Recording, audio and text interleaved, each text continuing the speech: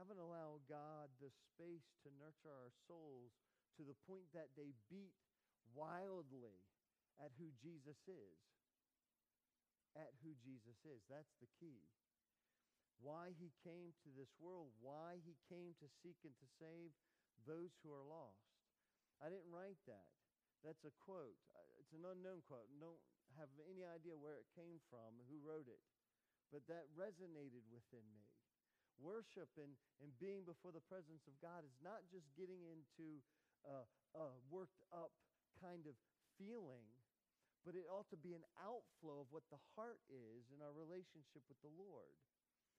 That same person went on to say, I believe with all my heart that for anyone who has lived one moment of honest life, that the message that God loves and forgives is the most significant thing any of us could ever know. That message that we as sinners before a holy God can be forgiven and are forgiven, there's nothing greater than that thought or that message. That message must cause a sound, a yearning, an action within us. Why? It ought to be motivating us to a action, or motivating us to a mindset, or motivating us to a heart action, simply because we've experienced what that message is all about. Forgiveness, salvation, a living relationship with a God who loves us so much. Though we cannot see him yet with our eyes, we can experience him within our life and every aspect of that life. For all who have lived a life of sin, the message of his redemption, of his salvation, of his love and forgiveness towards us is the most significant, powerful, life-changing truth that any of us could ever know. So the question is this: does that truth affect how we live? Does that truth affect how we come before God in worship? Does that truth affect how we make decisions and how we think about things? And I fear that too much of our Christian experience or our Christian life is we do it just because that is the description of how we are to do it and when we are to do it and in the way we are to do it. But how often is real worship flowing from our life? That it's not being done because that was the way it was scripted to be, but it's being done because it is just simply an outflow of our walk in our life with Christ. Does the truth of what Jesus has done for us, does it unhinge us from the robotic life sometimes that we manufacture as a Christian?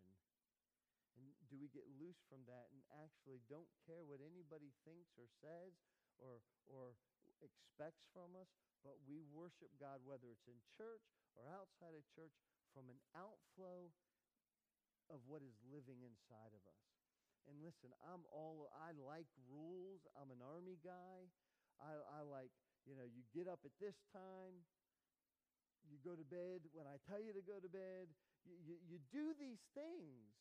And there's a place for rules, isn't there? There's a place for how you do things. Anybody got a job here? Most everybody. You got rules with that job, don't you? And we have rules in the church, but I think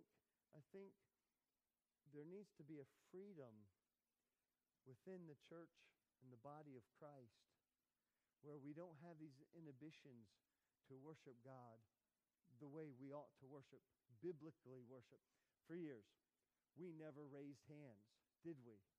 In our church, don't raise hand, because if you raise hand, that means you're charismatic or a Pentecostal and none of them people can be saved. I'm not saying that is truth. This is kind of what we've experienced. So don't raise a hand. And when we started realizing we could actually worship with the Lord with raising of hands, it started out like this. For me, it was like a finger, because Lisa's a little bit more wild than me. So she would do this or whatever. Now you see her lead worship like this, don't you? We never did that. And what a freedom we can experience by worshiping the Lord. Now, if you don't want to raise a hand, fine and dandy. That's cool. You don't have to do that. But we should be free to worship Christ, how it's living out of us. Now, look, there is an example in the Bible, I think, of the way worship ought to be. And that's this woman who came to Jesus Christ with that alabaster box of ointment, poured it over him, cried over him, worshiped before him, and what we can learn from her story. So I won't keep you long tonight, but let's just read the text. It's quite long. It's verses 36 through 50. But read it with me. Because you know what I long for in our church?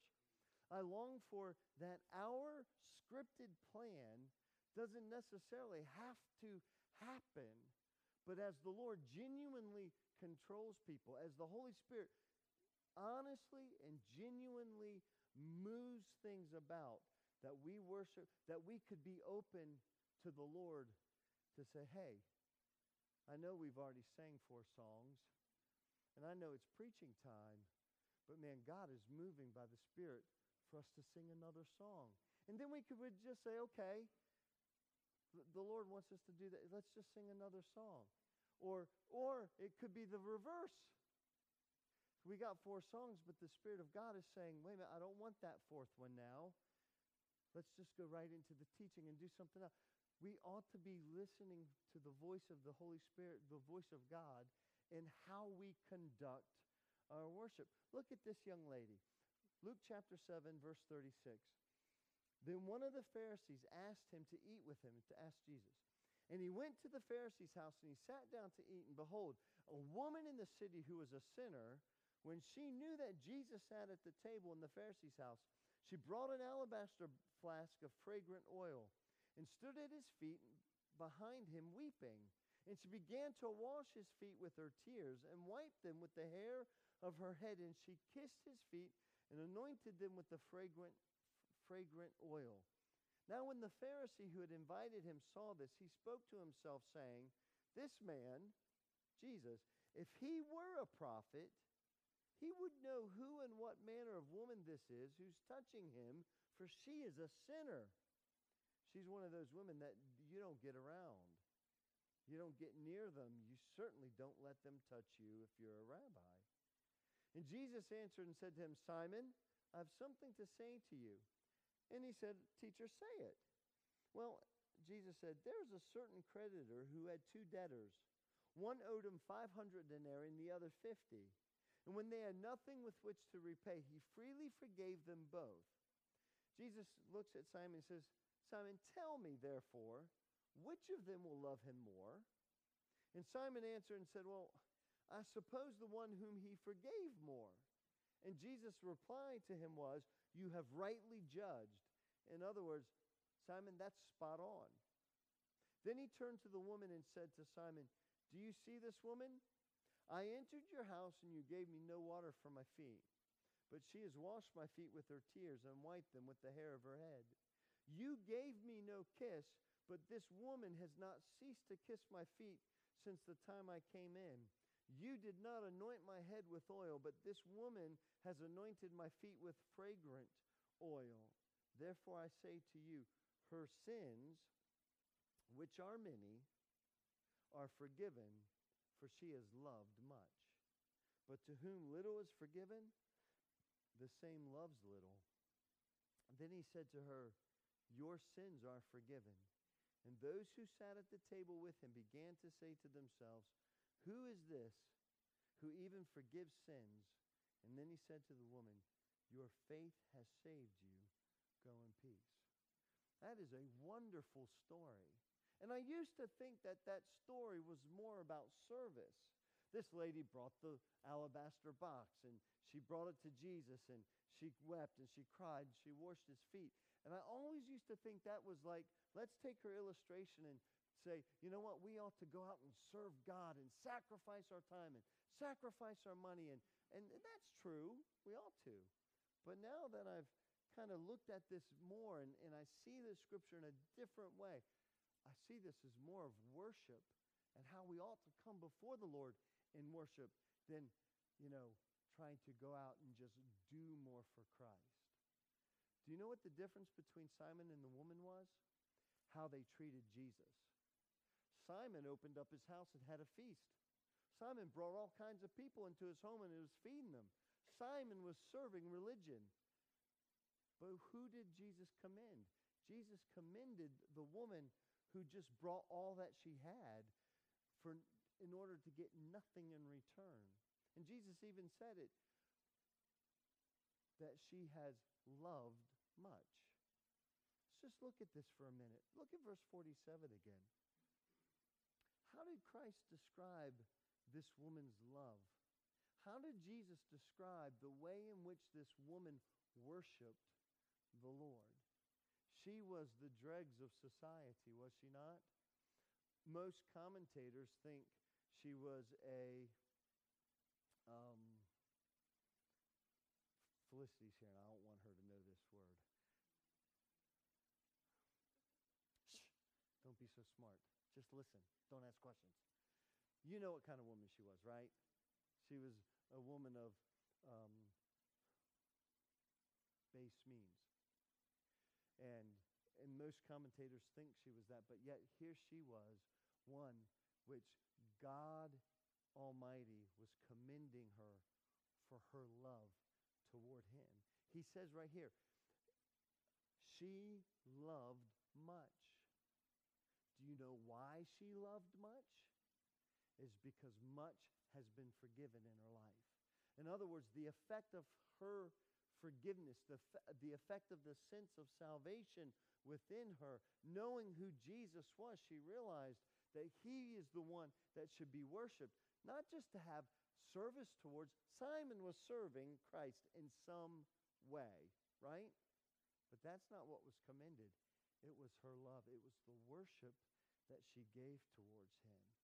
We see this woman really, truly worshiping Jesus from verse 38. She came to him and anointed him with oil. She washed his feet with her tears. She wiped his feet with her hair. She kept kissing him. When I come home Tuesday morning, all the kids waited up for Emily and I. I'm not actually sure if they waited up for us or Johnny. Probably more for Johnny, wanting to see him. But as soon as my little ones came to me, they just were hugging me. You see that? They just clinged to me. Why? Because you know what? They missed me and they loved me and they said, don't. I think Felicia said, Daddy, I don't want you to leave anymore. I was texting Lisa. I thought I was texting Lisa Saturday when y'all were practicing.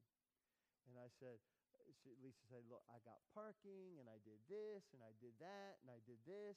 And I wrote her back and said, see, you don't need me after all. Well, I didn't realize she no longer had her phone. Micah had her phone. And Micah wrote back, hi, Daddy, it's me, Micah, and sent that message. Then the next message was, I do need you, or something to that effect. It's on your phone. And when I came home, they were hugging and kissing. Why? Out of the heartfelt love for me. That's what this woman did. Listen, I don't want to have a church that we just come in here and because I sat on Saturday and decided we're singing these 5, well, I don't pick the music, but Lisa picked the 5 songs. I structured the order of the service. I said we're going to have worship here. I said we're going to have teaching here. I say we're going to leave here. What I hope that we can have is a church where it's not that we're out of control. I don't want that. But I want a church that when we come to this place, we are coming here because we want to pour out our love to God. That we just don't want to come and say, you do, you speak, you lead, you worship. I'm just standing here. I want to have a church where worship flows from the heart. Because look, that's what she did. She just came to Jesus and worshiped him. And now look, this isn't a measure of her love for him, but it's an indicator. When we serve Christ, when we sacrifice for Christ, when we give of our life to the Lord, not caring what the people around us are thinking. Because there's a difference between doing because the pastor's watching you and you want to get credit for that. And there's between that and doing because nobody's watching us except for God. And we're doing it to please him. And I'll get to that, how she did it in a moment. But it wasn't the measure of love. In other words, if you tithe, if you come to every service of the week, if you serve in Sunday school or the worship team or whatever, then if you do all those things, man, then you really must love God. She was the person that nobody would have said of her that she loved Jesus. But Jesus said, she doesn't just love me, but she loves me much. And it shows by the outpouring of her life. Right after she did these things, anointed him with oil, wiped his feet with her tears and her hair, kissed him and all of that. Right after she did those things, Jesus looked to Simon and told a story of debtors to explain why she's doing this. He gave the story of these two men who owed a lot of money. I forget what it was, but one owed thousands, one owed hundreds. But the creditor forgave them both equally and totally wiped out their debts. And then Jesus said, Simon, which do you think would show forth more love to that creditor between the two of them? And Simon said, well, I suppose that the one who had been forgiven more would show more towards the creditor. And Jesus said, that's exactly right. What was he doing? He was explaining to Simon why this young lady, this woman, was doing what she was doing. Look, that alabaster box of oil probably was the most valuable thing that she owned. Whether she owned it for a long time or whether she took whatever money she had and went and bought it, I don't know. But she had put everything she had into that oil to do what? Just to pour it out on Christ, to anoint him and to worship him. She sacrificed what she had for Jesus himself. Why? Because the debt that was forgiven this woman was great. And she probably couldn't believe that a man would love her unconditionally. Think about it. If she is or was what we think she was, she'd probably never, at least in a long time, had had a good relationship with a male person.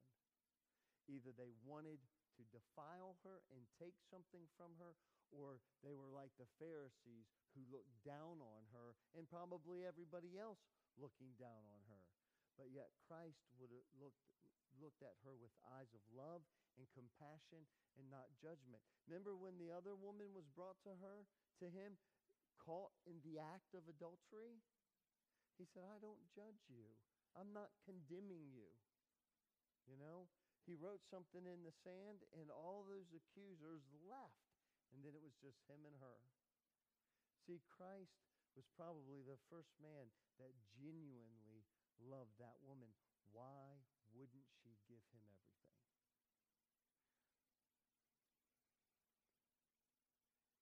Again, it says in verse 47, the whole key to this thing.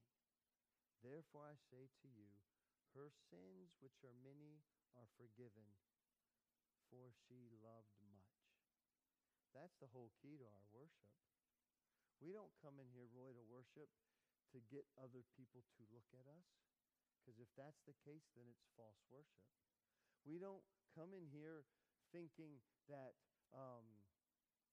I have to do this just because it's the time in which to do it. We ought to be to the point in our life that when we worship Christ, it is a natural outflow of our life. That it has been nurtured within us through the week-long relationship that we've had with the Lord. And you know as well as I do, sometimes our week stinks, doesn't it?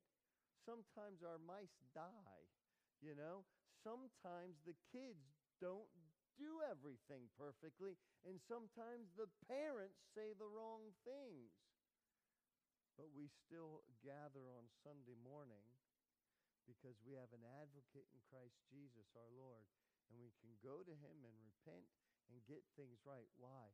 So that when we come to worship, it's not false, it's not a facade, it's not generated by outside sources because we just want people to think we're a good whatever. But when real worship comes to the foreground, comes out, you can sense it. You can feel it, and you can see it, and you can experience worship. And it's not because all the singing sounds good, and it's not because of all the instruments played well together. There is a unity and a oneness. You've sensed it here in this church at times. There's a unity and oneness that expresses itself through the communal worship of the body of Christ.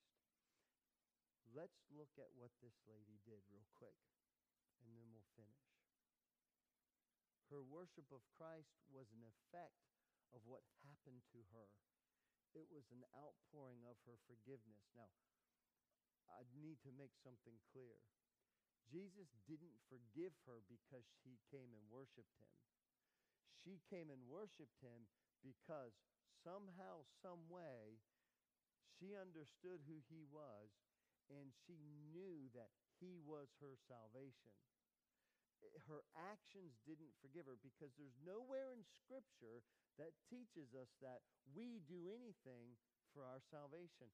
I was talking to Nyake this evening, and he said, because I was asking him some questions, and he said, you know what, the Bible, I think it was about eternal security, and he said the Bible says that in Isaiah that our righteousness, our good works are as filthy rags to God. The Bible tells us we come to him with nothing. There was a great hymn, and I forget the author of the hymn. He had a top lady. I come to him with nothing in my hands. There's nothing in us whereby which we can have salvation. It is all the work of Christ. It is all by God's grace. Nothing. But the top lady said, I fly to him. What's that? Do you know that stanza, honey? I fly to him. That's what we can do. That's the only thing that we can do. And she comes to Christ. Now, what did her worship look like? Just a couple of thoughts. Number one,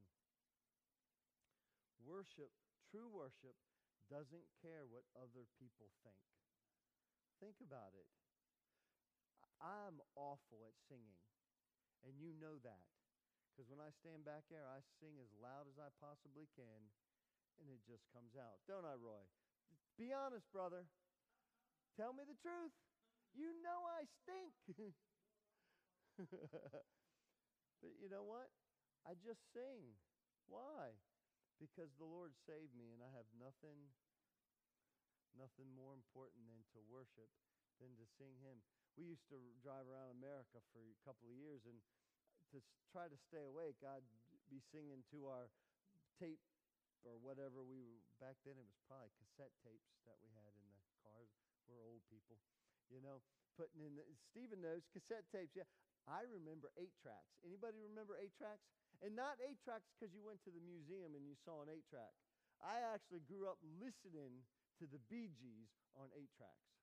Amen? So I'm up there putting in cassette, and I am singing to the top of my voice. And many times, you older kids, probably Emily, would come up to me and say, Daddy, would you stop singing? We're trying to, watch TV or sleep or something. Because I'm that bad. But real worship, Roy, it doesn't do it or not do it because of the people around. It's an outflow of being saved. That's what this whole lady's story is really about. She did what she did because of the salvation that she received in Christ. So number one, worship doesn't care what people think. And I don't want you to take that in a bad way, because we do concern ourselves with others. But when it comes to worship, I can't think, well, I don't want to sing because I might embarrass myself before God, or I don't want to do that because someone else around me. Number two, true worship is a sacrifice. Worship sacrifices. Do you remember that beautiful alabaster box jar really filled with that expensive oil? Her desire to worship the Lord wasn't connected to any kind of earthly value. She gave all that she had to worship Christ.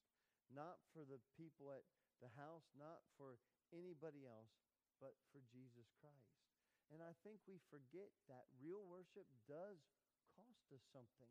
It could cost us something as simple as getting up on that Sunday morning or that whatever morning and spending a few extra minutes of time with the Lord in word and prayer, preparing and nurturing our heart, Roy, and getting ready to come and to give God the glory and not caring what people are thinking. Do you know what I love? Sometimes I've snuck out of the church building on a Sunday when y'all were singing, and I just go outside real quick and listen. Sometimes I wish we could pipe the music into the street so the people could hear the worship, because I think true worship draws others in, because there's something beautiful and wonderful and not of this world to true worship. Not some of the stuff we see on television that makes it all a facade and a farce, but just simple people, saved people with no specific greatness of ability, but all together in unity of heart, singing because we're saved, or worshiping because we're saved, or praying together because we're saved, or serving in a ministry together because of salvation, or just fellowshipping together because of salvation. Number three, real true worship is an act of humility, not an act of pride. Because if pride ever enters it, it is therefore not true worship, is it? Pride is humble. John the Baptist, we see it once in Scripture, but I am sure it is something that he constantly taught in his ministry, where he said, he must increase, I must decrease. True worship never draws it to us. It always pushes it to Christ and to the Father. Number four, and I had to think about this and look at this for a while, because I think in the world, they take this thought and really do damage to the worship of God. But true worship is emotional. It is part of our emotions. Listen, those 24 created beasts in heaven, they are eternally singing, holy, holy, holy. How can you say that and not be moved and touched and infused with passion and wanting to glorify the Lord? The lady came crying over her sins, crying because of forgiveness. And I'm not a huge crier. My emotions come out differently. I get excited, you know. Sometimes I jump like this. You ever see me jump? I jump because I get so excited. Sometimes we're singing, and I want to just bang the pew or shout an amen or something. I get so excited. And I think we forget, we ought not to just come and sing, I don't know, blessed be the name, blessed be the name. And I don't know any other words, but, you know, and I don't want you to create emotion, but I don't want us to be afraid to express emotion. To express, look, I went and bought flowers for my wife today. Sort of.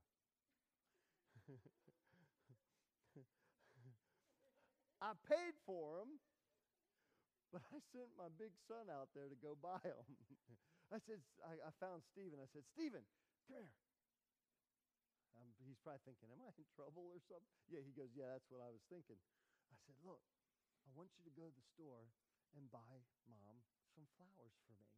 Now, I should have told him, because I was, just get her the 3 or 4 pound little daisy kind of flower, just want her to know that I love her.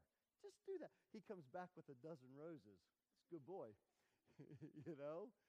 And we gave him to her, and she did what I was hoping she'd do. She cried. You know why? Because she felt loved. I mean, that's expressing emotion, bringing the flowers and loving. We are an emotional people, but then we come into church to worship God, and we're like dead. And we don't express that, God, you saved me. It's emotional. Number 5. And let me say, emotions vary and are different amongst people. That whole story about that was, maybe you shed tears. Lisa is a crier. You folks that are kind of new, it won't take long before you know. She cries when she's happy. She cries when she's sad. She cries when she's tired. She cries when she's not tired. She just cries. The kids are, Mom, what's wrong? Nothing. She's crying. So, but others, you're not tearful. You got a smile on your face that you just can't shake. Just express it, not in a proud, arrogant, attention-getting way, but come in this joint at your home when you're praying and reading your Bible, when you're on the bus and you're thinking about what He's done for you, and allow that to come out, and just to live. Our life ought not to be that vastly different between there and here and back again. We got the sin nature, and we battle things, and we all sin, and we all have bad days, and we all have that kind of thing going on. But our mind should constantly be at, I want to glorify Him all the time. Number 5, and then we're finished. Ultimately, worship, real worship, true worship, is connected to the realization of how deep our forgiveness truly is. It is complete and thorough and eternal. We did nothing to gain it. We do nothing to lose it. God's salvation is completely and totally everything. In verse 45 it says, Jesus said, you gave me no kiss, but this woman has not ceased to kiss my feet since I came in your home. You didn't anoint my head with oil, but this woman has anointed my feet with fragrant oil. Therefore I say to you, her actions show that her sins, which are many, are forgiven, for she loved much. But to whom little is forgiven, the same loves little. There is no believer anywhere that has been forgiven little. You think about that. We've all been forgiven much. So, with that thought, good night, Ann. I knew she's leaving early. So as we come and we think about worship and how we worship, the way in which we worship, the outflow of our life to worship, let's keep those 5 thoughts in mind. Worship doesn't care what other people think. Worship sacrifices and gives its all. Worship acts humbly. Worship is an effect of our emotions. And 5, worship is connected to realizing how much Christ has truly forgiven us. Let's pray. Father, I pray